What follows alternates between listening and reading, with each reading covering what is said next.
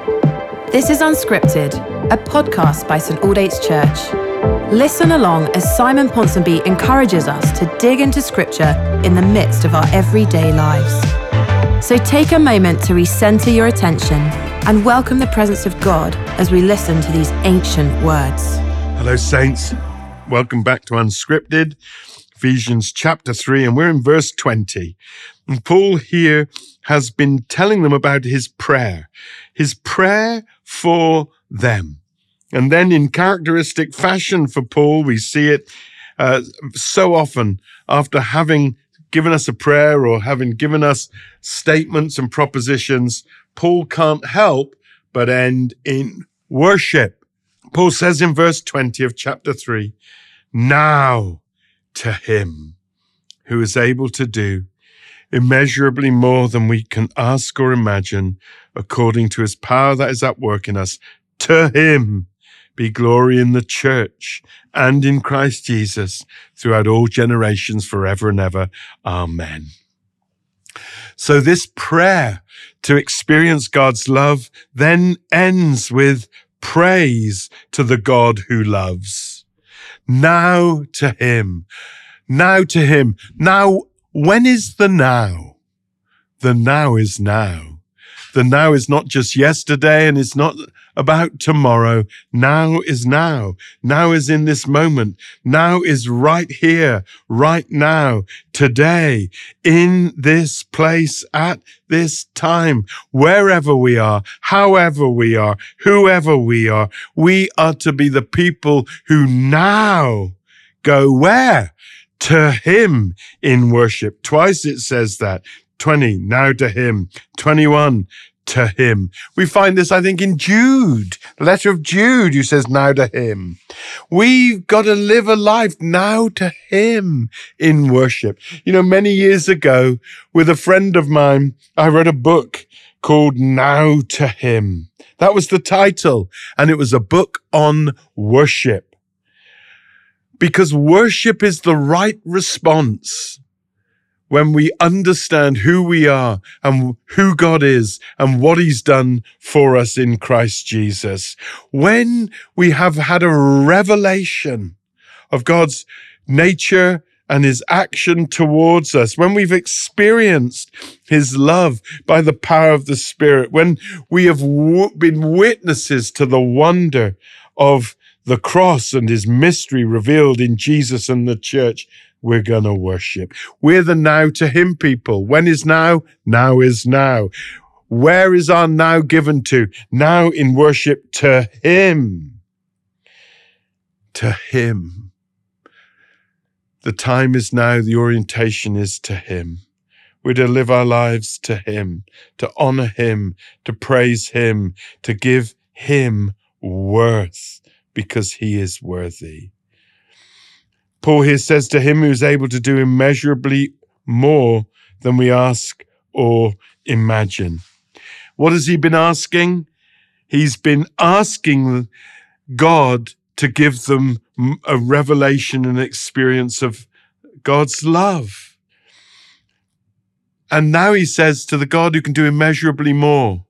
He says, you're not even going to understand this love. It surpasses knowing, but he can do more, immeasurably more than you can ask or imagine. He's been talking about asking, talking about imagining God's love. Now he says God can do immeasurably more than that. Far and above. God's going to blow your mind and blow you away with his love. But now to him, to him, to him. To him what? He says, to him be glory in the church and in Christ Jesus throughout all generations. To him be glory. What is glory? Glory, well, in Greek, it literally is doxa. It means shining. From the Hebrew, kavod, and that means weightiness, the weight of his glory, the substance. To him be glory. We're to be those who give him glory. I mean, he's all glorious. We're only giving back. We're shining back his outshining on us. We're, as it were, reflecting back the glory that he's put on us. But we're recognizing who he is, what he's done. We're recognizing that he's the one who deserves the glory, not us. And we're living for his glory. Paul has talked about our glory. He's talked about it earlier in this chapter. For example, in verse 13.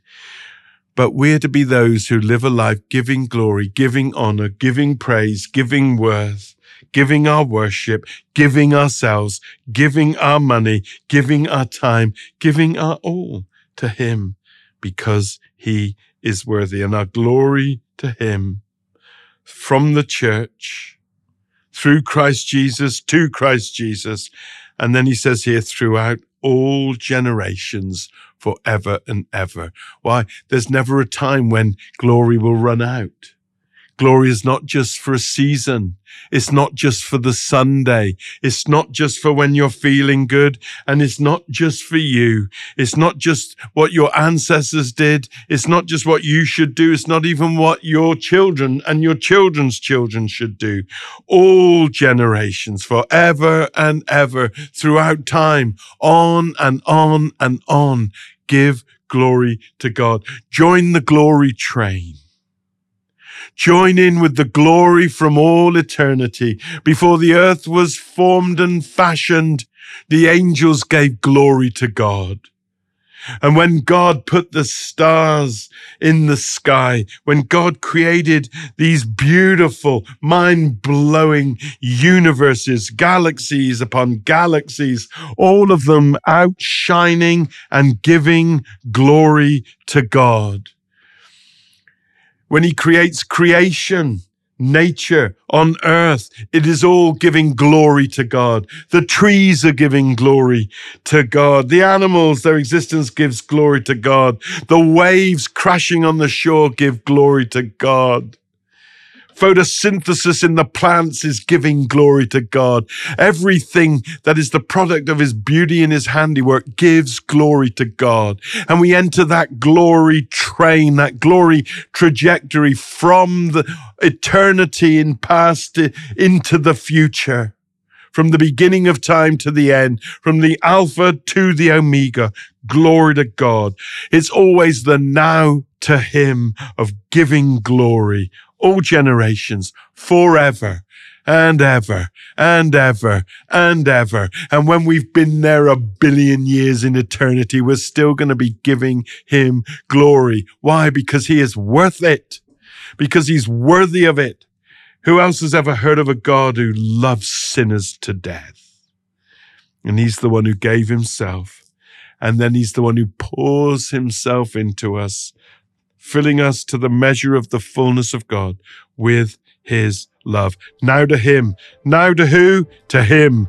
Now what? Now glory to God in the highest.